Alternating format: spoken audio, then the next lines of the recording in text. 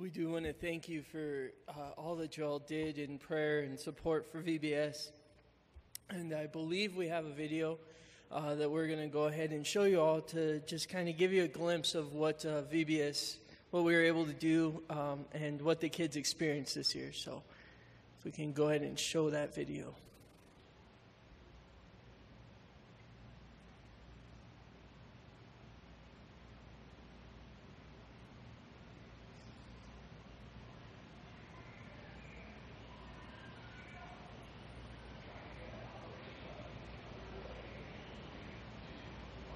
Everybody ready? Let's get ready. We're setting out into the great unknown. We don't know what we'll find, but we're ready to go. It's an Operation Arctic. An Operation Arctic. Got the word of God for a survival kit. Got our eyes on the prize and we won't quit. It's an Operation Arctic. An Operation Arctic. Is everybody ready? Let's get ready! Operation Arctic is ready to go. A frozen world to discover and things to know. Someone 1918. Here we go. Open my eyes that I may see wondrous things. Open my eyes that I may see wondrous things from above. Open my eyes. Open my eyes that I may see wondrous things. Open my eyes that I may see Show me, Lord. wondrous things from above.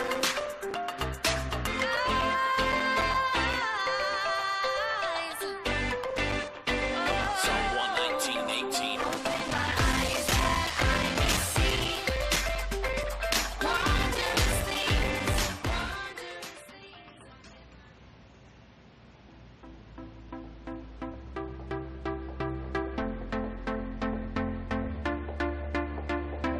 Matthew 7:24 and 25. Come on. Now sing it. Therefore, whoever hears these sayings of mine, these sayings of mine, these sayings of mine.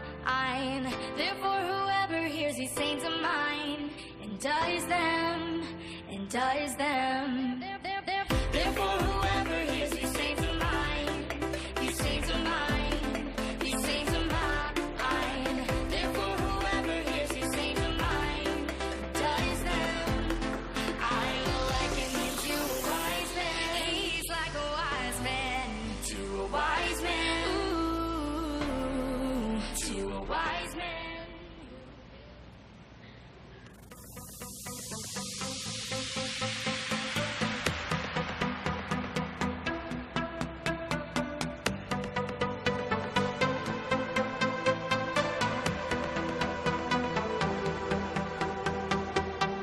All scripture is given by inspiration of God, and is profitable for doctrine, for reproof,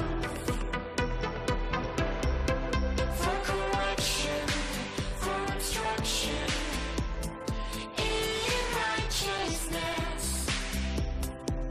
2 Timothy 3:16.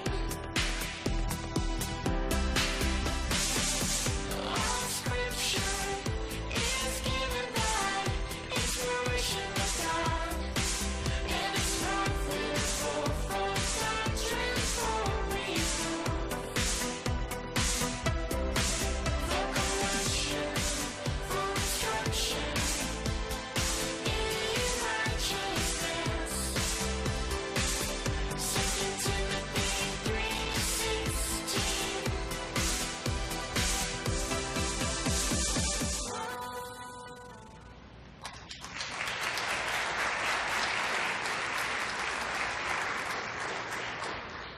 So we do appreciate all of you that did help, that donated, and especially those of you guys that prayed for everything that was going on this week. It was an amazing week. Like I tell everybody every year, my two favorite weeks of the summer are VBS week and retreat week, and it's kind of neat because they're always kind of back to back, and it was just a lot of fun, and so we do appreciate it. And now it's time to start praying for next year's VBS.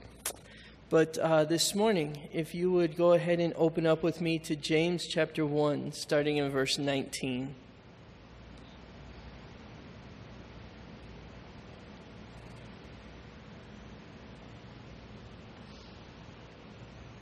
So James chapter 1, starting in verse 19, and we're going to be in James 1, 19 through 25 this morning. So James 1, verse 19 says, "So then, my beloved brethren, let every man be swift to hear, slow to speak, slow to wrath. For the wrath of man does not produce the righteousness of God. Therefore lay aside all filthiness and overflow of wickedness, and receive with meekness the implanted word which is able to save your souls. But be doers of the word, and not hearers only, deceiving yourselves. For if anyone is a hearer of the word and not a doer, he is like a man observing his natural face in a mirror. For he observes himself, goes away, and immediately forgets what kind of man he was. But he who looks into the perfect law of liberty and continues in it, and is not a forgetful hearer, but a doer of the work, this one will be blessed in what he does." Let's go ahead and pray. Lord, we come before you right now. We just pray that you would speak to our hearts, that you would prepare us this morning for what you have for us in your word. And Lord, that it would be something that we carry long after we leave this place. That would be something that impacts our lives in a very real way. We just pray all these things in Jesus' name. Amen. I was telling service last night that I really love the book of James because it's a short and yet powerful book.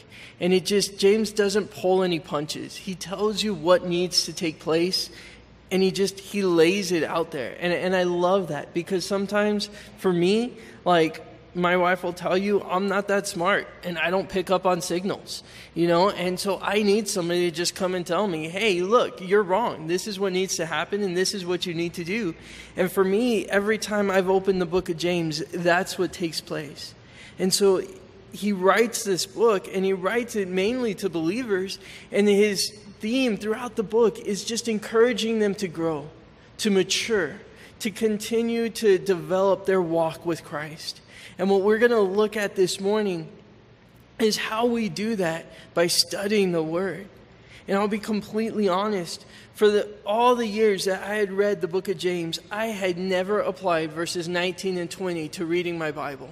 Like, for whatever reason, I had this mental block that 19 and 20, it had everything to do with relationships with people, but it had absolutely nothing to do with God. And I have no idea why I thought that way, but this week while I was studying, it was one of those things that it just kind of like, it hit me while I was in my office and I was reading through a commentary, and they were like, oh yeah, 19 and 20, and they started applying it to God, and I was like, dude, no way, this is crazy. Like, it blew my mind. So hopefully it blows your mind too. But at the very least, it blew mine. But it says in verse 19, "So then, my beloved brethren, let every man be swift to hear and slow to speak." And I love just even that first part because he tells us how we're supposed to approach the Bible, how we're supposed to be quick to hear, slow to speak. And I think that is something a lot of times that we struggle with. Because when we read or when we come to a teaching or whatever else, we'll sit there and we'll immediately begin thinking of the people that what we just read applies to. I think it was about a month ago I taught in here, and we talked about having patience with your children and raising them up. And I can't tell you the number of people, and maybe it was even some of you, that came out and said, "I'm so glad you taught on that. My husband really needed to hear it." Or, "I'm so glad I was elbowing my wife the entire time." And I was like, in the moment I was like, oh yeah, that's good. Yeah, my wife needed to hear it too. But it was just one of those things that as I was thinking about it later, I was like, okay, but what did you hear? Because you were there too, and you weren't there by accident, and you weren't just there to bring your husband or wife. You were there to hear it too, and in all the elbowing and all the thinking of all the ways it applied to somebody else, did you miss out on what God was trying to say to you? And it was one of those things that I even started looking at some of the old journals that I've kept of things that I've written as I've done my devotionals. And I noticed that even in reading by myself, I tend to do the same thing, that as I'm reading, sometimes I'm already preparing to teach. And it'll show up because I'll be writing in my journal and something will hit me and I'll put, oh yeah, we tend to do this. And I was reading that this week and I was like, we? How many of you are writing this? Like, how many personalities do you have, Sam? Like, it was just you and God. What is this we? But it's what we do a lot of times, like kind of like this defense mechanism. Oh, you know what? Like, it hit me, so let me apply it to somebody else so I don't have to look at it too closely. So, oh yeah, you know what? This isn't for me. This is for the church as a whole, and I can't wait to share it. And one of the things I tell the kids, and one of the things that God reminded me of this week, is it's really hard to share something you haven't first received. And so before anything else, we have to be coming to the Word, whether it's in a teaching, a conference, or even in our private devotions. And we need to be ready to hear not what God wants to speak to everybody else, but what is it that God brought you to hear? What is it that He's wanting to speak to you? And I love the example we're given in 1 Samuel chapter 3, verses 8 through 11, where we see the call of Samuel, and we see how Eli tells Samuel to respond to the call. And it's a real simple answer, and yet it's one that a lot of times we struggle with.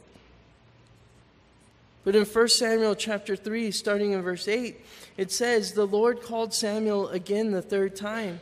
So he arose and went to Eli and said, 'Here I am, for you did call me.' Then Eli perceived that the Lord had called the boy.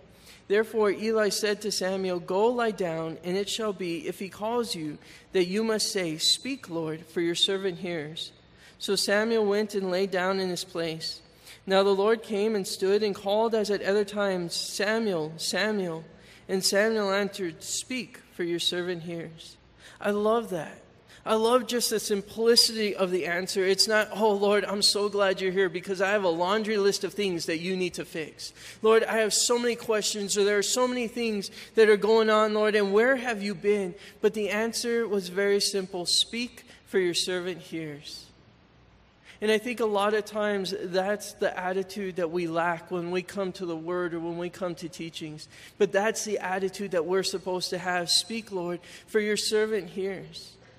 You know, we were going through 1 Corinthians, or we are going through 1 Corinthians with the youth on Wednesday nights. And one of the things that, again, just popped with me this week as we were going through it is when Paul describes himself and us as fellow servants in 1 Corinthians 4, that the word there that he uses to describe it, what it really meant was an under-rower. And when you start thinking about it, an under-rower was the servants that the Romans put at the bottom of their ships to row their huge warships and everything else. And it was neat because it was this idea that while the servant had a place, all he was there to do was row.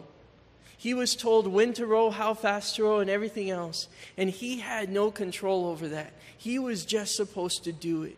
His job was to listen and do what he was told. And man, how often do we forget that that is what our calling really is? Lord, you are God and I am not. You speak and you tell me what it is that you have for me to do today.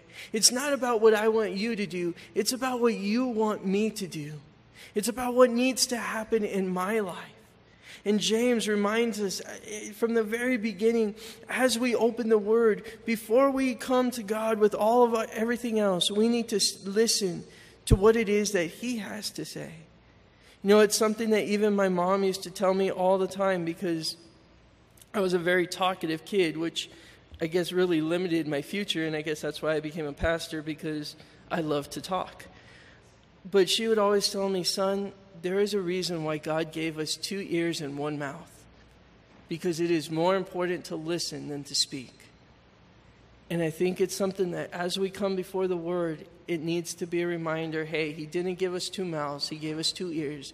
Let's hear what He has to say. As he goes on, the other part of that is he says, not only do we need to listen and not only do we need to hear, but we need to come with the right heart. He says, "Be swift to hear, slow to speak, slow to wrath, For the wrath of man does not produce the righteousness of God. And I thought, man, how crazy that James would have to remind us not to be angry at God for the things that he speaks to us.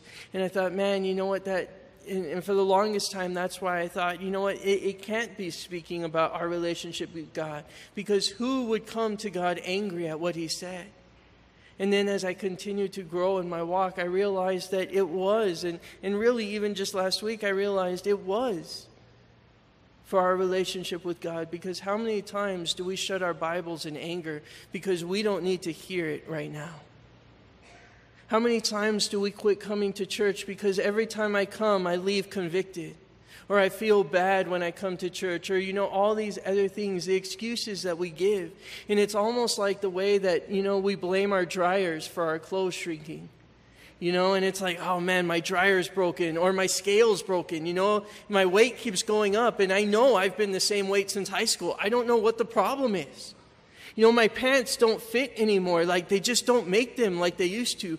Well, I'm here to tell you, they make pants generally the same way. But I think the problem might have less to do with the scale and the dryer and more about what we're eating. I know that was a hard thing for me. I always used to have this idea that as long as I could keep my waist size in the 30s, I wasn't chubby. Clearly, I was lying to myself. But I felt like, hey, if I stay in the 30s, even if I'm like at a 39 and a half, we're good. And there got to be a point where the 30s, like the 38s were they were dangerous. And so I found hey, you know what? Relaxed fit jeans give you a little bit more stretch. And so I didn't wear boots, but I started wearing relaxed boot fit jeans that were 38s, because technically I was still a 38. Because you know what? They're just making pants for kids now with the skinny jeans and everything, and I'm just not like that. I'm conservative. I'm a Christian. I don't need to show off my butt. And I made all these excuses for the fact that I was gaining weight. It was the pant company. It was a conspiracy. It was, it was God's fault, because I used to eat like this all the time, and now He slowed down my metabolism. So, you know what, God? I don't know what you're trying to prove. It was just all these different things, but it was never my fault. And nothing changed until I began to take responsibility for it. And I wonder how many times we sit in the same place, feeling the same conviction over the same things, because it's everybody else's fault and not ours. Because we don't need to hear it right now. And yet, that's why we're here. We do need to hear it. See, we don't want to follow the example of Herodias given to us in Mark chapter 6. Where Herodias is the wife of Herod at this time. But some of you all may remember, she's the one that decided or conspired to have John the Baptist beheaded. And in Mark chapter 6, we get the reason why. When you start in verse 16, it says, "But when Herod heard, he said, 'This is John whom I beheaded,'" speaking of Jesus. And it says, "And he has been raised from the dead." And then we get the backstory of John the Baptist. In verse 17 it says, "For Herod himself had sent and laid hold of John and bound him in prison for the sake of Herodias, his brother Philip's wife, for he had married her. Because John had said to Herod, 'It is not lawful for you to have your brother's wife.' Therefore Herodias held it against him and wanted to kill him." And then it goes on to explain how she eventually carried out the deed. But we see that she wanted to kill him because he told her that the marriage that she was in was wrong. And so she decided that if I can get rid of John, the problem's going to go away. And what we realize a lot of times, and maybe what some of you have realized the same way that I've realized in my life, closing the word or disregarding the message or attacking the messenger doesn't cause the problem to go away. Because the problem's not with the message, the problem's with me. And it doesn't go away until I receive it and I change what needs to be fixed. And so James says it's not just about coming and listening, but coming with the right heart. And part of that means coming ready with a heart of repentance. In verse 21, he goes on and he says, "Therefore lay aside all filthiness and overflow of wickedness, and receive with meekness the implanted word which is able to save your souls." He goes on and he says, again, not enough to hear, not just the right attitude, but being willing to apply it. Being willing and humble enough to say, you know what, there are things that need to change in my life. He says, lay aside all filthiness and overflow of wickedness. In other words, you can't just add God to your sinful life. That there needs to be an attitude of repentance as you come before Him. One of the things we tell the kids is that a lot of times we come to God like, the people that, they go and they work out all the time and they can't figure out why they're not losing weight. And they post these thoughtful posts, as they're sitting in front of like a dozen donuts or a huge cake. And it's like, I just don't understand what the problem is. I work out all the time and I keep gaining weight. And there's an ice cream cake in front of them. And you're like, I think I know what the problem is. You may be working out, but what are you eating, man? Like, what are you putting in? You can't just add that and then say, okay, well, you know what? Working out doesn't work for me. Well, it would if you would have discipline at home. If my wife is hearing this, she's probably going to use it against me because I went and got a big bag of chocolate Jim donuts that I have waiting for me at home. But it's one of those that a lot of times that's the way we are. Well, I don't understand. This isn't working. Okay, well, are you putting in the discipline? How many times have we said, oh, you know what? The Bible's just not speaking to me. God's gone silent in my life. And one of the questions I would have to ask is it possible that it's not that He's gone silent? Is it possible that there is sin in your life keeping you from hearing? Is it possible that there are things that, man, He's called you to do that you have been unwilling to do? And so, man, you've begun to tune Him out. See, what James says is, man, you need to come and you need to be willing to remove all the filthiness and overflow of wickedness. I like the way that Jeremiah chapter 4 puts it. Because in Jeremiah chapter 4, we see the Lord calling the people of Israel to repentance. And He says, if you will return, O Israel, says the Lord, starting in verse 1 of Jeremiah 4. If you will return, O Israel, says the Lord, return to me. And if you will put away your abominations out of my sight, then you shall not be moved. And you shall swear, the Lord lives, in truth, in judgment, and in righteousness. The nations shall bless themselves in Him, and in Him they shall glory. For thus says the Lord to the men of Judah and Jerusalem, break up your fallow ground, and do not sow among thorns. I like that last part. Break up your fallow ground. Honestly, I'm not much of a farmer, and if you came to my backyard, you would realize I have no idea what it means to make things grow or anything like that. I'm really good at growing those vines that kill everything or weeds, but that's about it. So when it said, hey, break up the ground, break up your fallow ground, I was like, oh man, what does that mean? And that word fallow, it has the idea that it once was a productive piece of land, but it has gone dormant. It's not that there was never fruit there, but it's that now it is basically gone unused. And so what He's telling the people is return to where you once were. Break up the fallow ground. Repent of where you've gotten to. Come back to where you were so that there may be fruit growing again. Because as it goes on, it says, you know what? And do not sow among thorns. In other words, there were things growing. They just weren't the right things. It wasn't that the land couldn't bear fruit. It's that the work wasn't being put in to prepare it to bear fruit. And it's one of those things that, again, we have to ask ourselves, are we preparing our heart? Are we coming with that heart of repentance before the Lord? Lord, test me, try me. Are there things that I need to change? Are there things that need to be removed in my life? You know, when you go back and you read the Gospels and you see the message that John the Baptist brought initially, you realize what a hardcore message he brought, what a challenge it was. Because John was preaching primarily to the Jews, and he was telling them to repent, which was a big deal because that was something that they thought only Gentiles had to do. Because being Jews meant that you were getting into heaven, that you were as close to God as you could possibly be. And yet John calls them to the wilderness, and he says, man, you need to repent. And it begins to bear fruit, so much so that we see the Pharisees and Sadducees show up. And I love John's response to them, because what he tells them is, who told you to come? Bear fruits worthy of repentance.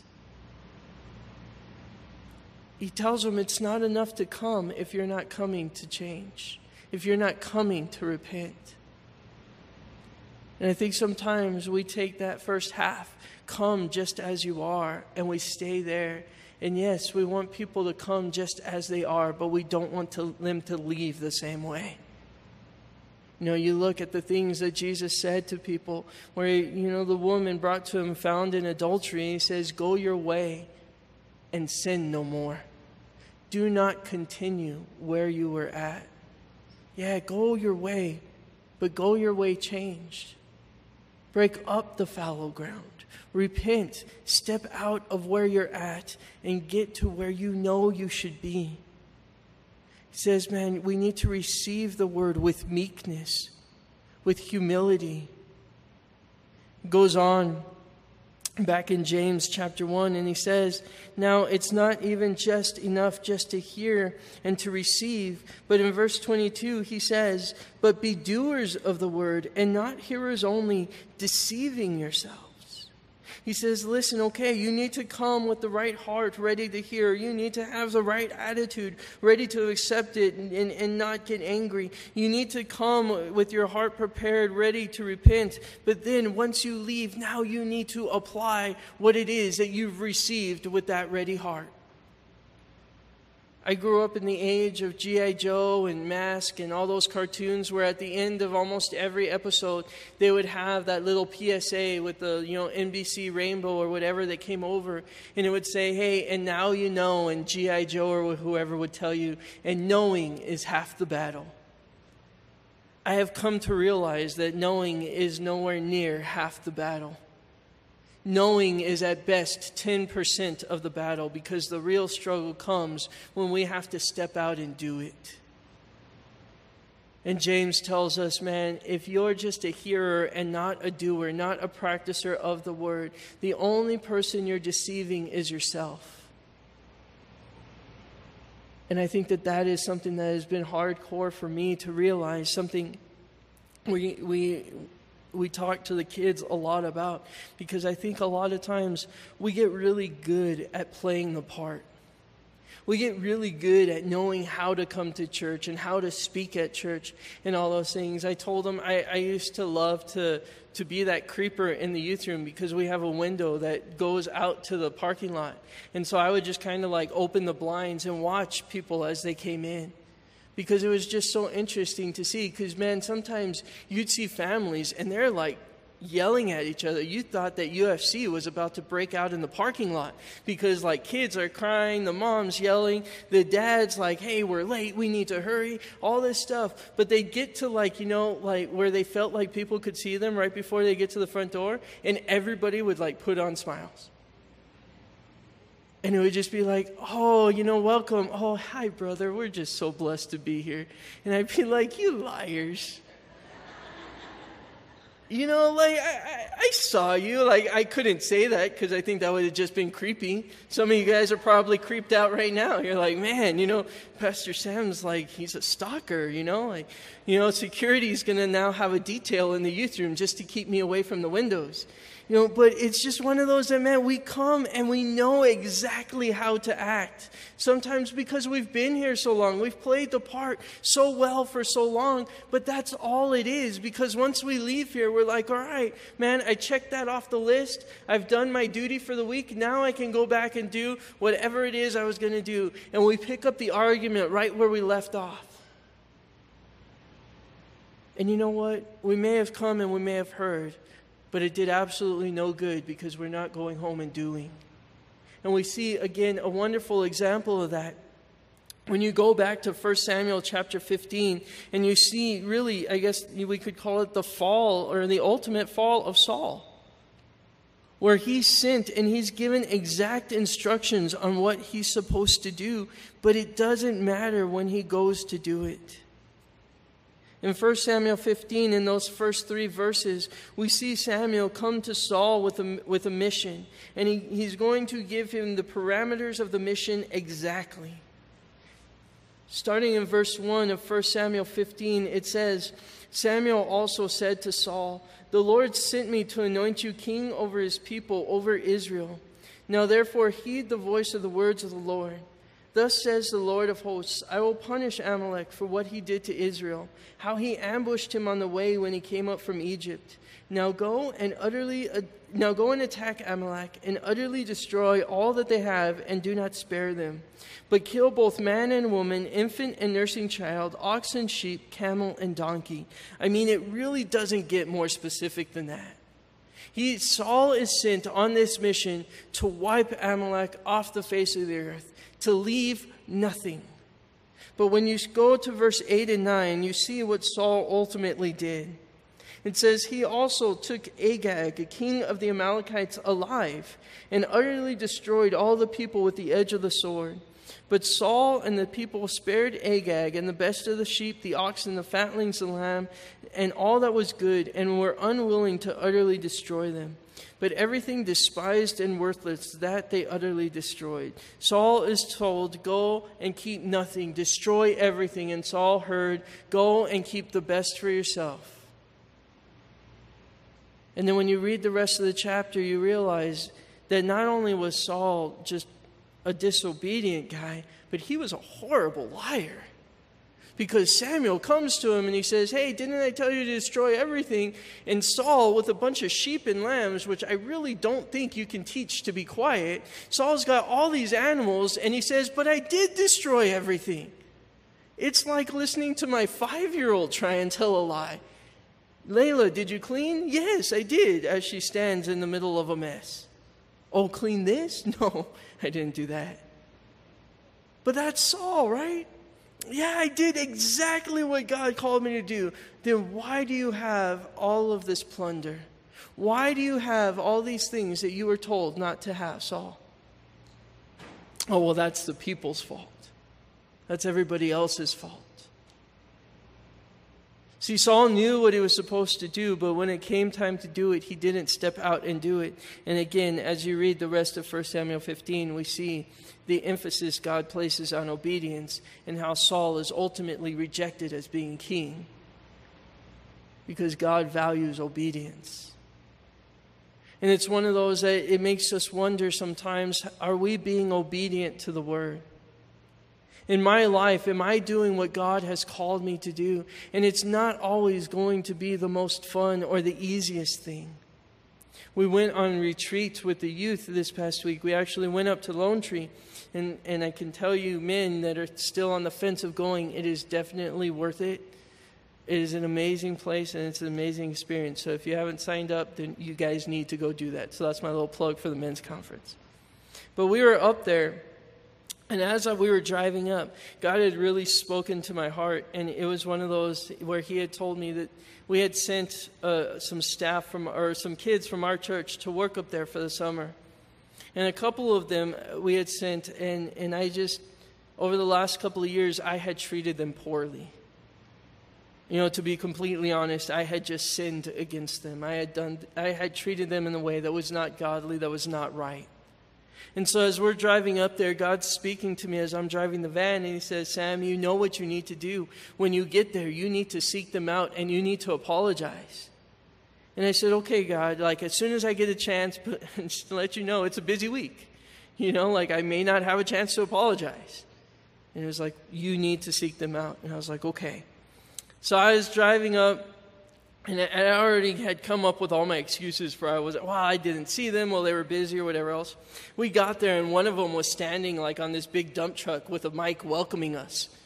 And he was like, "Hey, Sam." And God's like, go apologize. And I was like, hey, I got to go unpack, you know? And so like I just took off. And for the first 2 days we were there were all sorts of opportunities. One of them was running the rifle range one day, and I literally ended up spending 2 hours out there with her, just hanging out and shooting guns.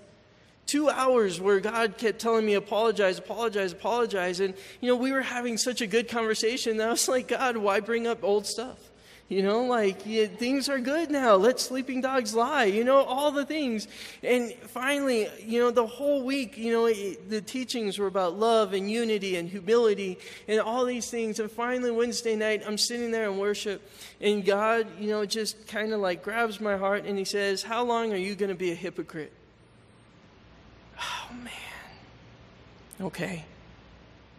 And I had to go seek out these kids that, man, at least one of them I had taught in the youth and here at the church since they were in 6th grade.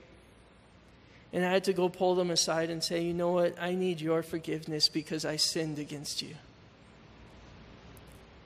It was one of the most humiliating, humbling things that I've ever had to do, but one of the most rewarding. Because the teachings that had been so convicting and so difficult to sit through the first couple of nights, even one of the guys I had to apologize to was my small group leader. And I'd be sitting there, and everything he taught, I was like, dude, like, why don't you just call me out in front of the kids? But then afterwards, like, it was crazy. His teaching style, the things he was saying, they didn't change. But after I went and apologized, after we reconciled and all that, man, it was crazy because I heard the teachings in a totally different way.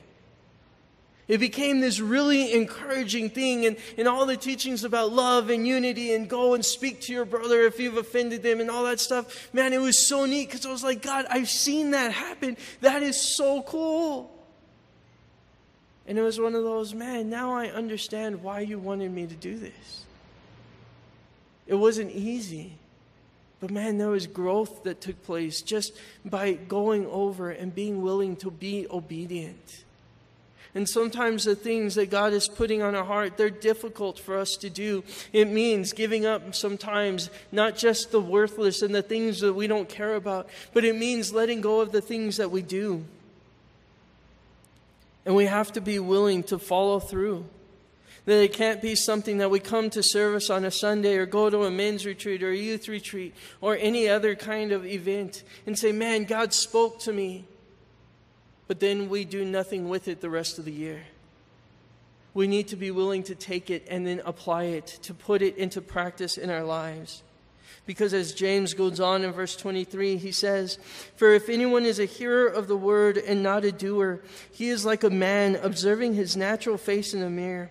For he observes himself, goes away, and immediately forgets what kind of man he was.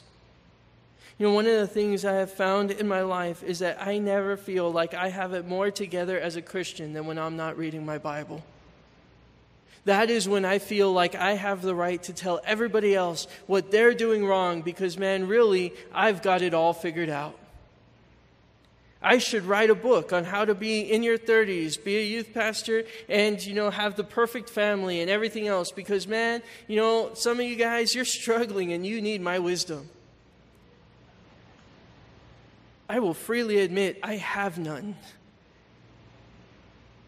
But when I am not in the Word, I get this puffed up opinion of myself because it's like, you know, we tell the kids, you know, guys, sometimes we have a more generous view of our physical abilities than maybe we really should. You know, like we wake up in the morning and we shower and we look at ourselves in the mirror and we're like, oh, snap, I need to go to the gym. Like, the belly is not supposed to be hanging over my feet. Like, there's a problem here. Like, you know, I should not have to lift it to tie my shoes. Like, I need to go to the gym. But as we go through the day, if we don't look at ourselves in the mirror, you know, like maybe we just catch the reflection from the chest up. We're like, hey, I'm looking pretty good. You know, like, I can miss a couple more days. I can have that double, and I can what-a-size it, you know, because, man, I'm doing good. Then we're walking around, and we see our reflection or our shadow on the ground, and we're like, dude, I am ripped. We don't realize it, but it's because there's another dude standing next to us and his shadow has covered ours. But we're like, dude, man, I don't need to go to the gym. I need to open a gym. People need to understand what I'm doing. I need to share my secrets. And people around are saying, dude, we know your secret. You spend all day at Dunkin' Donuts and Krispy Kreme. It's not a secret, and I don't want it. But we get this idea that, man, I look so good because we've forgotten who we are. And that's what happens when we stop reading, when we stop listening to what God is saying. You know, one of the cool things about Paul is that as he grew in his walk with the Lord, and you read through his letters towards the end of his life when he's writing 1st and 2nd Timothy, the way he describes himself to Timothy is, I am the chief of all sinners. The closer he got to finishing his race, the more he learned about who God was, the more he realized what a sinner he was. While we were at camp, there was this neat moment where we were sitting there, and we have leaders meetings every night. And the camp director, he's been there for over 20 years. He's now got 2 girls that are in college, and, you know, he's a really neat guy. And so we're sitting there, and one of the younger couples that they're getting ready to welcome their second baby, they asked him, so Steve, I need to know, like, how do you balance family and ministry? Like, what's the secret? How do you do it? And I loved the humility of his answer, because he said, when you find that out, you come and let me know. And I thought, man, that's humility.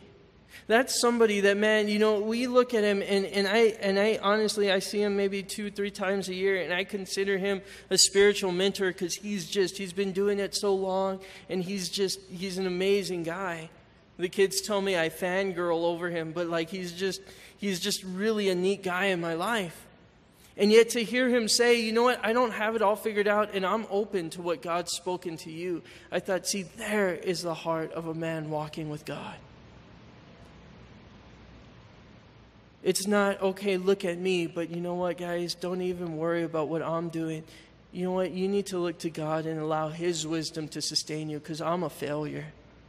And he straight up said, I have failed in that more than I've succeeded. And I thought, man, that's a guy who's constantly looking in the mirror and allowing God to work in him. See, that's the last part of this. It says in verse 25, but he who looks into the perfect law of liberty and continues in it and is not a forgetful hearer, but a doer of the work, this one will be blessed in what he does. I like that idea in verse 25, but he who looks, because it's not just a glance that James is talking about. It's an examination. The only thing I could think of to compare it to is like watching my wife when she puts on her makeup when we're going somewhere real nice. Like, she is so patient. I've had to choose my words carefully because she texted me earlier talking about the live stream. So in case she's watching, she is so patient. That's the word we're all going to agree to use when we describe this story. She is so patient when she does that. And she will, very carefully apply each level or station or whatever it is that women do, because I don't understand it all. But, she will very carefully, and she will take her time doing it. And at the end of it, as we're getting ready to walk out the door, she'll tell me, hey, babe, does this makeup my face look too orange, or am I wearing too much makeup? And I'll be honest, I don't even look. Because by that time, I've aged. We were celebrating our 8th anniversary, and now we're already on our 15th, and so I'm just like, you know what, babe, you could look like a clown. I just want to eat, and so we leave, or we get ready to leave, but then my 17-year-old, who hasn't learned the benefit of silence yet, walks by, and she'll say, Ethan, does this makeup make my face look orange or weird? And before I can tackle him, he's already like, you know what, Mom? It kind of does. And I look at him and I'm like, I will cut you. Like, I will eat you at this point. Because what ends up happening is she goes back to the room, takes it all off, and starts over. And I'm like, I don't even care anymore. Like, we're never leaving this house. You know, but it's this idea of examining that, man, everything in its place. And, man, that idea of, hey, man, if it's not right, I'm going to do it again. That's what James is talking about. Do we read the word like that? Lord, if there's something that's not right, man, take it out and begin again. I'm not worried about how long it's going to take. I want it to be right. I want to be pleasing to you. And then Jim says, and continue in it. Don't stop. One of the things, and I was sharing again with this man Steve up at the camp, was I said, you know, one of the things that sometimes discourages me is talking to people and hearing the way they talk about the rapture. Because they talk about it and they realize it's coming close. But there's this attitude of, well, since it's coming close, it's time to just sit back and wait. And I think that's such the wrong attitude to have. And I said it's sad sometimes because you look around and you see people and they tell their war stories of the things that God used to do, of how it used to be, of what God used to do in my life, or how He used to speak, and it's always past tense. And it's like hearing retired veterans telling war stories of days gone by, and yet there is no retirement in the Bible.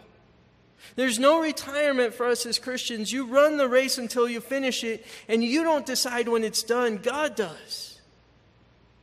James tells us we continue in it, and he leaves it open-ended because you continue in it until he calls you home. That's the way it is. And Steve was telling me how it reminded him of how he runs marathons all the time. And last year, he decided to run a 100-mile marathon again. It's like a 24-hour run. I got tired just listening to him talk about it. I was like, dude, I need a break. But he was like, I decided to run this marathon, but he didn't finish. And he didn't finish it because, you know, he had a diet plan in place. But once he got to the actual race, he got overconfident and he ate hummus. I've never had hummus. After hearing his story, I probably will never eat hummus. Because he says that, man, the hummus messed with his stomach. And he started getting those real bad stomach cramps where you know something bad is coming. And he had to stop running. And he was like, and I posted it on Instagram. I shared the fact that I was dropping out of the race. And he was like, and the comments I received made me so mad. And I started thinking, because I follow him on Instagram, I was like, what did I say anything? Like, did I offend him? Like, is he going to kill me and leave me out here in the camp? Like, what's going on? And he goes, yeah, everybody was so encouraging. And I was like, isn't that a good thing? And he goes, they were encouraging of me quitting. He's like, what I really needed to hear in that moment was, Steve, suck it up. Take another step. Run another mile. You committed to this. Why are you stopping? But he was like, I didn't hear that from anybody, and it made me so upset. And I thought it was so weird. It's even weirder as he talked later, and we realized that he quit at the 55th mile. And I was like, dude, that's 54 3/4 miles, and I would have made it. Like, that's amazing. And he said, and see, that's the problem. That's what everybody says. And he says, and that's how it translates a lot of times into our relationship with other Christians. Hey, you're not reading our Bible. It's okay, man. Like, I know we get busy. Hey, you're not applying it. It's all right. You know, you've done it for a while. You deserve a break. No, you don't. And if you're too busy to read your Bible, then you're too busy and you need to make some changes. See, we don't need to be encouraging of people dropping out of the race. We need to be challenging them to finish it. Because there is so much work yet to be done. And I think so many times we tell people, almost in the same way that we encourage Steve on Instagram, you've made it pretty far. You've made it further than a lot of other people. Well, if you didn't finish it, it doesn't matter how far you made it. You didn't finish. And like we tell the kids, it's not about how you've begun, it's how you end. Are you continuing in it until the end? Are you finishing strong? One of the things that I tell you all probably every time that I get up here is what a blessing for me it is to have an office next to Pastor Tom. Because I am convinced that that guy does not age. Like, I have known him for a very long time, and nothing changes. I mean, his energy level is the same. I heard him talking even this week about how he walks up to announcements and he has a strut. And I was like, he really, I was watching right now, I was like, he does.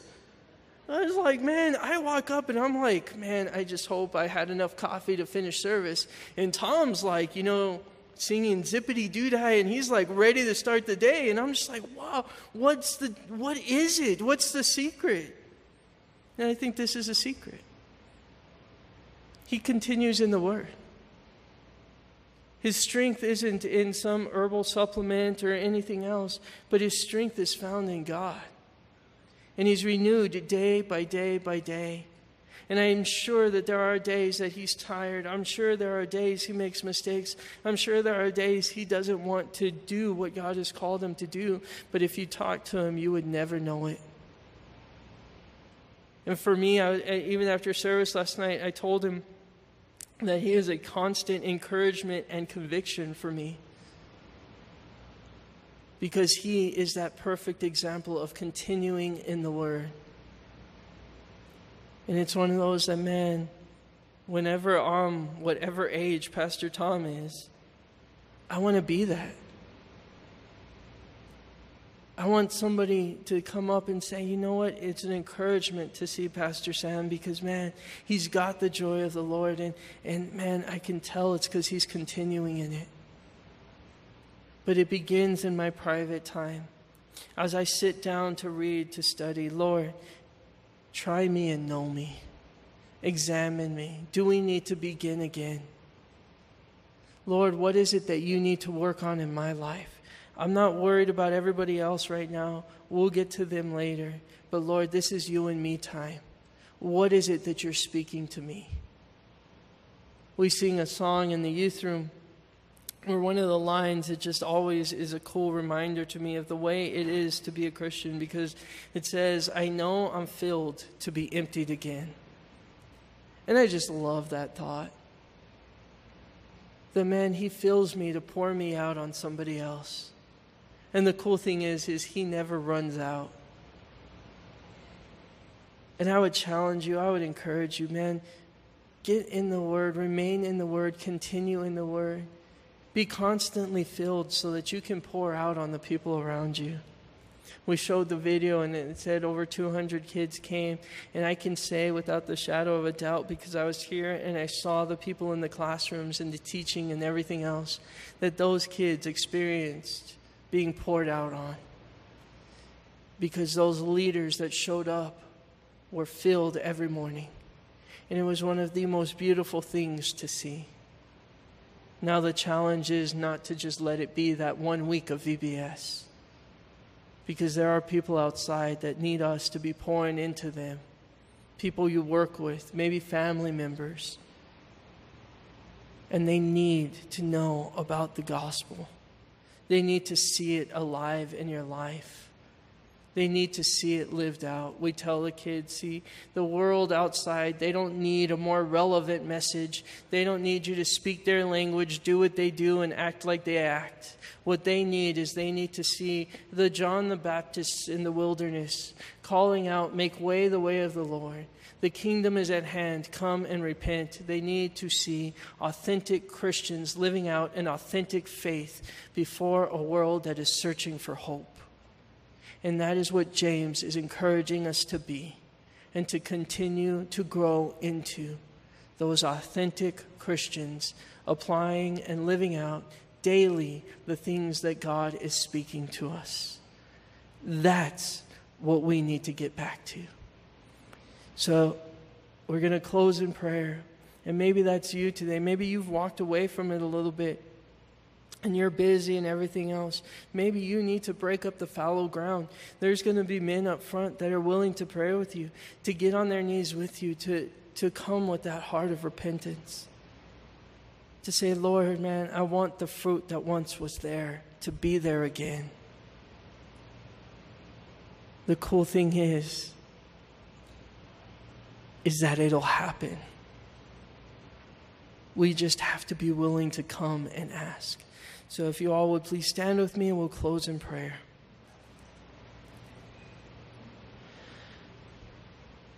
Lord, we come before you. And we know that so many times, Lord, we haven't come with the right heart. We haven't come with the right attitude. And Lord, we've left the same way that we come in. Lord, we pray that you would stop that today in our lives, that you would end that cycle. Lord, that we would allow you to have your way in our lives. And Lord, like we sing so often, burn away all those things that are not of you but are of me. We pray today that that would be more than a song that we sing, but that would be an attitude of our heart and our life. That as we study your word, as we examine your word, and more importantly, as we allow it to examine us, that we would be willing to allow you to burn away things in our lives that are keeping us from you. We just pray all these things in Jesus' name. Amen.